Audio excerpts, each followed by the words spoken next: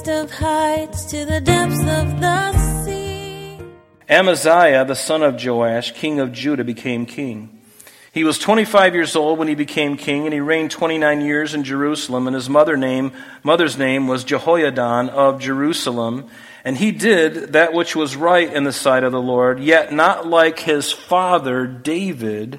He did everything as his father Joash had done. However, the high places were not taken away, and the people still sacrificed and burnt incense on the high places.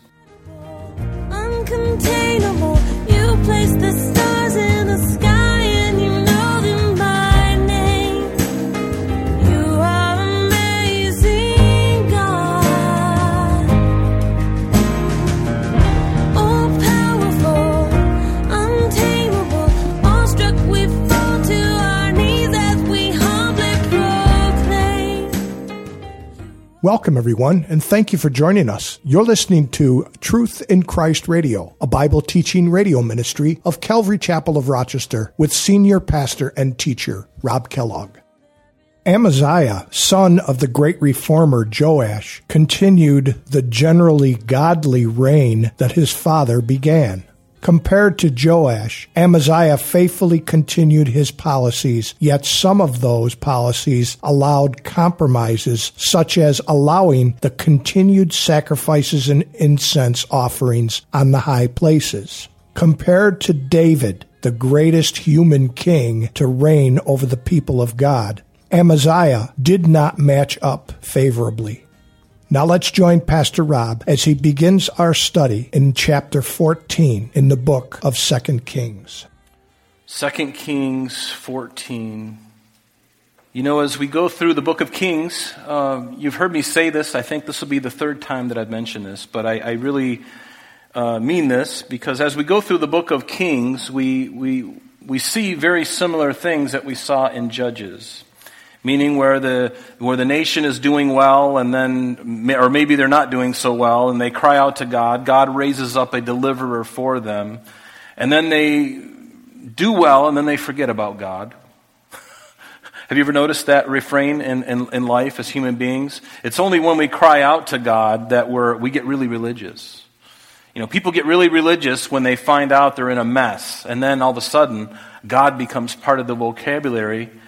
All of a sudden, just out of the blue, he shows up, and now you're like, oh God, if you will just help me, I'll do anything, you know. If you do this, God, then I'll, you know, if you bring my wife back to me, you know, Lord, I'll give you my life, I'll give you my Porsche 911, all three of them, Lord, in the different colors, and I'll give everything to you. And God's going, okay, I've heard this before. And then he does something. He brings deliverance. He brings the thing that you're hoping for. And then it's not long after that we start going downhill again. We start relying on our flesh, start falling into our sin habits, whatever it may be. And just like in Judges, that was the way it was. It was like a roller coaster. Same thing here in the book of Kings. And it's really depressing, actually. Even though there's a lot for us to learn in Kings, 1st and 2nd Kings, there's a lot for us to learn about ourselves because there's something that's true about man, and that is we are all the same. God has fashioned our hearts alike. In other words, we all have this propensity. We want the same things. Everybody wants to be loved. Everybody wants to be respected. Everybody wants to be taken care of. And these are just normal things that are just part of us being in the flesh, you know. And but, you know, we're also the same in that we are sinners, every one of us. And aren't you glad you came to hear that tonight? But I'm one of them, and I'm so glad that God has saved me, and I'm so glad that he's touched your life. Otherwise, you wouldn't be sitting in these seats tonight on a Thursday night when it's cold and dark and there's ice on the road. You know, what brings you here? The Word of God brings you here. Jesus has brought you here. And where else would we be? I mean, think of it. Where else would we be before we came to Christ? None of us would be here. We'd be following our own pursuits, but Christ has united us and brought us together. And he is the unifier. He's the one who unifies us, the body of Christ, worldwide. You can go anywhere in the world and you can be unified with the body of Christ because you serve the same God. The same Spirit that dwells in people in Manila, in the Philippines, is the same Spirit of God that's dwelling in our hearts. And we can fly over there, we can charter a plane and fly over to Manila and land and get out and go to a church and find believers, and we just sink right in with them. We may not know their language, they may sing different songs, but the heart is the same. And so we're all the same. And as we look at these men and these few women, as we look at these men and the kings, we see that they're really no different than us in the flesh. And only those who rise above the crust of normal humanity and they give their hearts to God, or they trust in Jehovah God, they rise above all the other stuff. And they live lives that are supernatural. And God does really wonderful things in their lives. And tonight, as we look at chapter 14, we're going to see that God is a God of grace. Again, God just showing off His grace in the lives of these men, ungodly men. And God showing His grace over and over again. Never think that the Old Testament is just a different God. I've heard Christians say that the God of the Old Testament is different from the God of the New Testament. The God of the Old Testament is just an angry God in the heavens, just with a hammer, just waiting for somebody to mess up. He's got this itchy thing, and he just wants to smash something. That's the view that some people have of God, that he just wants to ruin your fun. He wants to destroy you because you're just not like Him. But that couldn't be further from the truth. That's man's ugly heart. That's superimposing our imperfection upon Him. And even when He is angry, His anger is perfect, and His anger is measured, and it's not out of control. He is always in control. Even when He's angry. Remember when Jesus went into the temple to cleanse the temple? Twice He did it. Once at the beginning of His ministry in John's Gospel, and then at the end of His ministry, He did the same thing again. Was He freaking out and out of control? No, He was very much in control. And nobody got hurt. Read the passage again and find out, did He whip anybody with cords, even though He used them to get their attention? Does the Bible says that He chased down a bunch of Jews and lashed them with a cat of nine tails? No, it doesn't say that. Perfect control.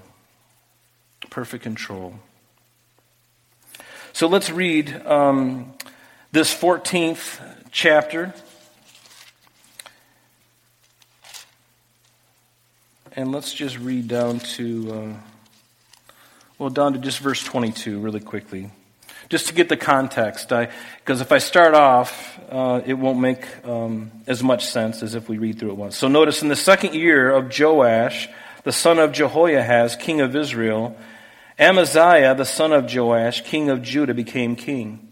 He was 25 years old when he became king, and he reigned 29 years in Jerusalem, and his mother's name was Jehoiadan of Jerusalem. And he did that which was right in the sight of the Lord, yet not like his father David. He did everything as his father Joash had done. However, the high places were not taken away, and the people still sacrificed and burnt incense on the high places. Now it happened, as soon as the kingdom was established in his hand, that he executed his servants who had murdered his father, the king.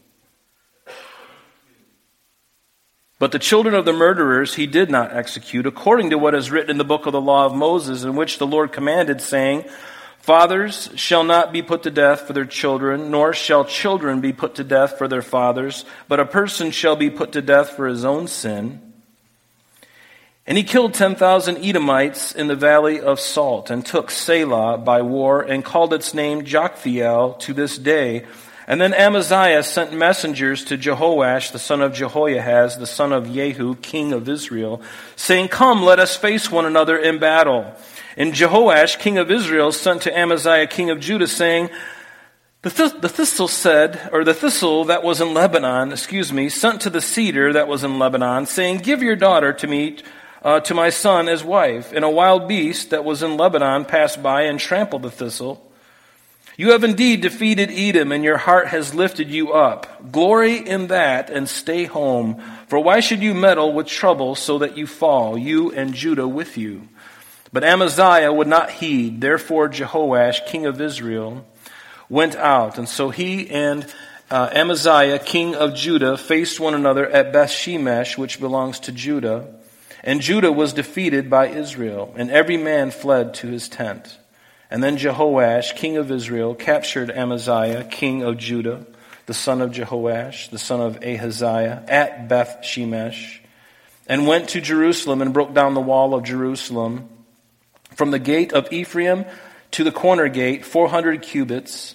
And he took all the gold and all the silver and all the articles that were found in the house of the Lord and in the treasuries of the king's house and hostages, and returned to Samaria. Now the rest of the acts of Jehoash, which he did, his might, and how he fought with Amaziah, king of Judah, are they not written in the book of the Chronicles of the kings of Israel? So Jehoash rested with his fathers and was buried in Samaria with the kings of Israel. And then Jeroboam, his son, reigned in his place.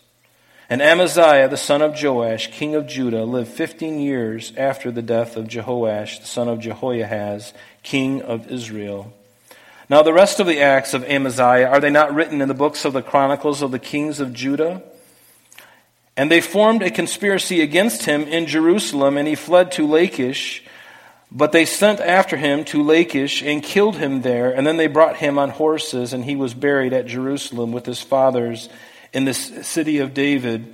And all the people of Judah took Azariah, who was 16 years old, and made him king instead of his father Amaziah. He built Elath and restored it to Judah after the king rested with his fathers. So an interesting passage and very common sort of beginnings. The Lord admonishing the king for the things that he did right and not commending him for the things that he did wrong. Let's go back to verse 1 now in chapter 14. So the second year of Jehoash, the son of Jehoahaz, the king of Israel. This was the king of Israel who reigned from 798 BC to 782 BC. And Amaziah, for those of you who take notes, he reigned from 796 BC to 767 BC. And notice he was 25 years old when he became king, and he reigned 29 years in Jerusalem. And his mother's name was Jehoaddan of Jerusalem. And he did that which was right in the sight of the Lord, yet not like his father David. He did everything as his father Joash had done. Now, when you see this phrase, his father, you remember that David predated these men by a couple hundred years, right? And so when it says his father, this word, you'll see it in all throughout the Bible in the Old Testament. And it speaks about his ancestors. Obviously, David is an ancestor of the king that we're talking about, right? Amaziah. He's an ancestor of his. But then his immediate father was Joash, right? And so, and it's interesting that it's referring to the progenitor of the dynasty and speaking of his ancestor, not literally his father. So, just like his father, Amaziah, started off well, but he didn't finish well. And you remember last week we talked about that, and starting well but not finishing well. And God would have us to start well and to continue being fruitful throughout our life. You know, it's important to do that, not just to begin and then end horribly. I mean, we see that even in the life of Solomon. You know, he started off really well, and as he went on, he did what was against the word of God, and he amassed wives to himself. He had over 1,000 wives, 700 wives, 300 concubines, and they ruined him. They really led him into idolatry, because he would marry these women from all these different places and countries around him, making these alliances with all these people around. But those women were serving ungodly idols. And they basically, I'm sure, had the big crocodile tears. You serve Jehovah, but what about my god Molech? Right? And so I'm sure he's hearing this over and over. He's like, okay, I'll build you a temple to Molech. And then one thing leads to another. And pretty soon they lead him away from God. They lead him away.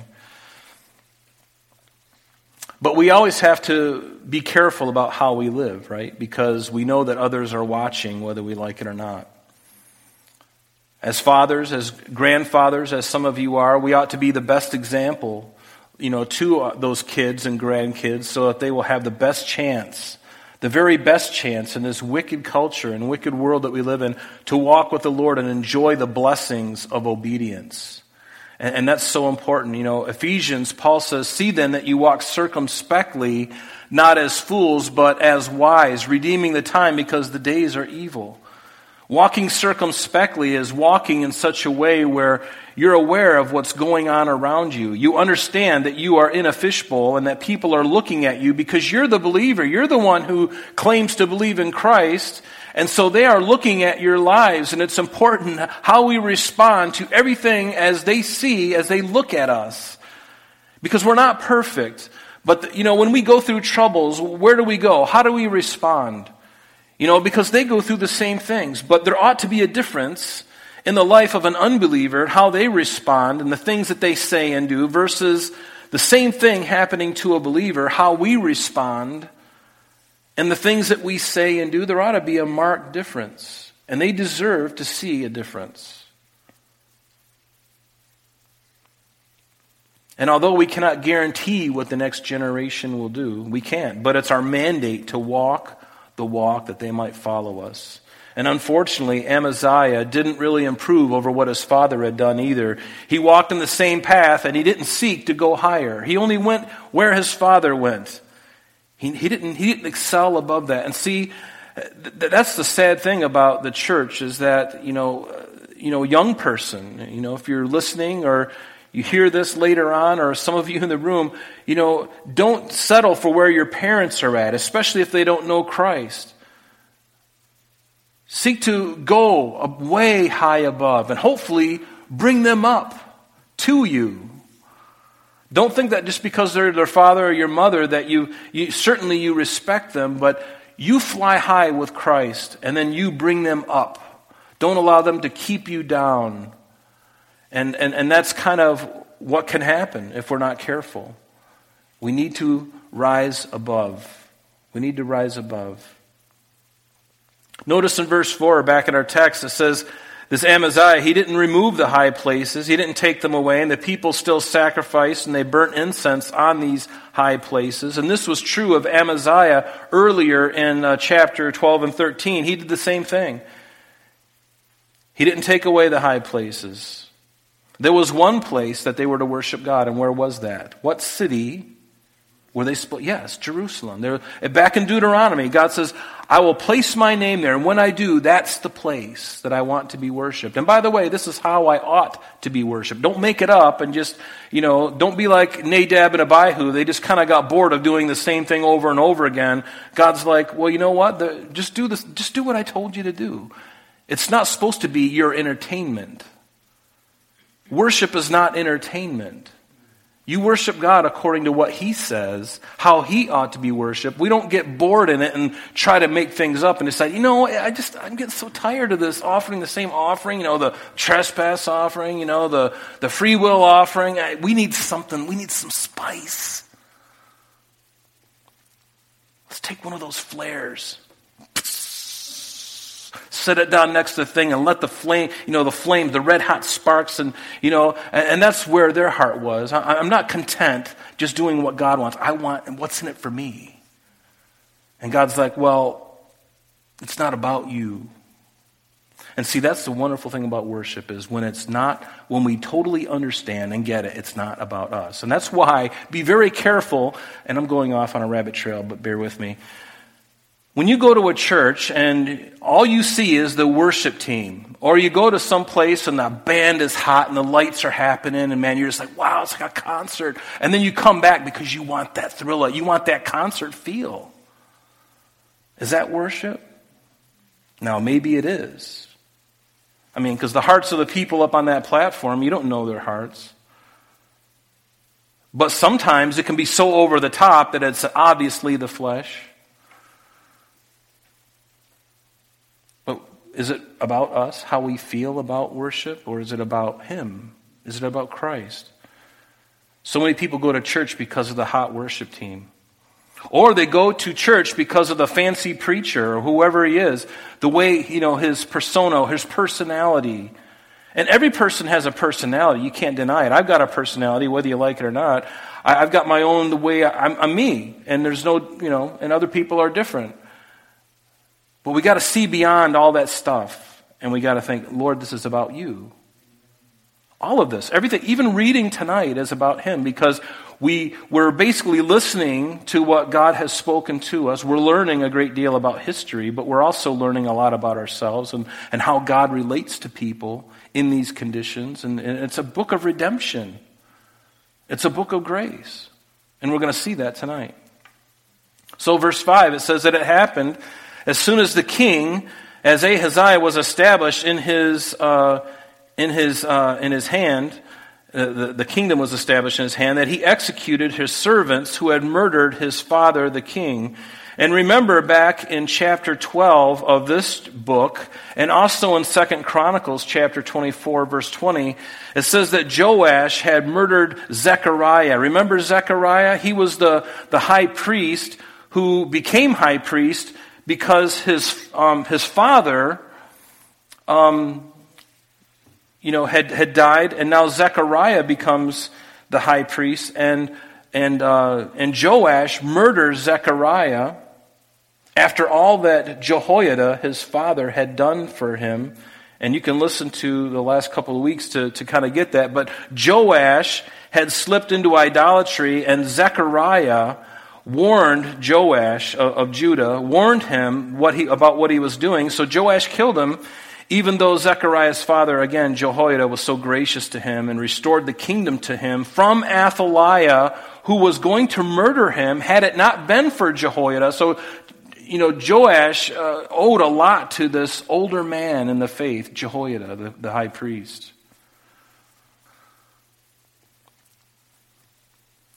And then when Jehoiada died, the real true colors of the king came out, and then when his son assumed that position, he killed him because he didn't like what he was saying. Now, in 2 Chronicles, chapter 24, beginning in verse 25, let me just read it to you. You can write that off in the margin of your Bible. 2 Chronicles 24, verse 25 through 26. It says, "And when they had withdrawn from him, for they had left him severely wounded, his own servants," and this is what it was, his own servants conspired against him because of the blood of the sons of Jehoiada the priest, and killed him on his bed. So he died, and they buried him in the city of David, but they did not bury him in the tombs of the kings. And these are the ones who conspired against him: Zabad, the son of Shemaeth, and the Ammonitis, and Jehozabad, the son of Shimrith, the Moabitess. So these two men, these servants of Joash, murdered him because of how he killed Zechariah, the high priest, even after all that his father had done for him. Very ungrateful young man. That's the end of our lesson for today, but please join us next time as Pastor Rob continues our study in the book of 2 Kings. Calvary Chapel of Rochester is located at 2503 Browncroft Boulevard, Rochester, New York, 14625. You can reach us at our church office between 9 a.m. and 4 p.m., Monday through Friday, at area code 585-586-3140. If you would like to have an audio CD of today's message mailed to you in its unedited form, simply mention today's date when contacting our church office. You can also contact us via the web by logging on to www.calvaryrochester.com. There you will be able to access a number of useful things, such as information concerning our beliefs, our ministries, contact information, our location, service times, and much more. You can also download or listen to the radio and sanctuary messages free of charge from the teachings link at the top of the page. To listen to Calvary Chapel of Rochester's sanctuary messages or Truth in Christ Radio on your mobile device, just subscribe to both through Google Podcast or Apple Podcast. You're also invited to join us on Sunday and Thursdays through live streaming of our services and Bible studies. Just click on the online services link on the website. We're so glad that you could join us today. And if there is any way that we can bless you with your walk with Jesus Christ, please don't hesitate to call our church office. Remember, Jesus said, "I am the way, the truth, and the life. And for this cause I have come into the world, that I should bear witness unto the truth. Everyone who is of the truth hears my voice." May God bless you in abundance today as you walk with Him. And until next time, this has been Truth in Christ.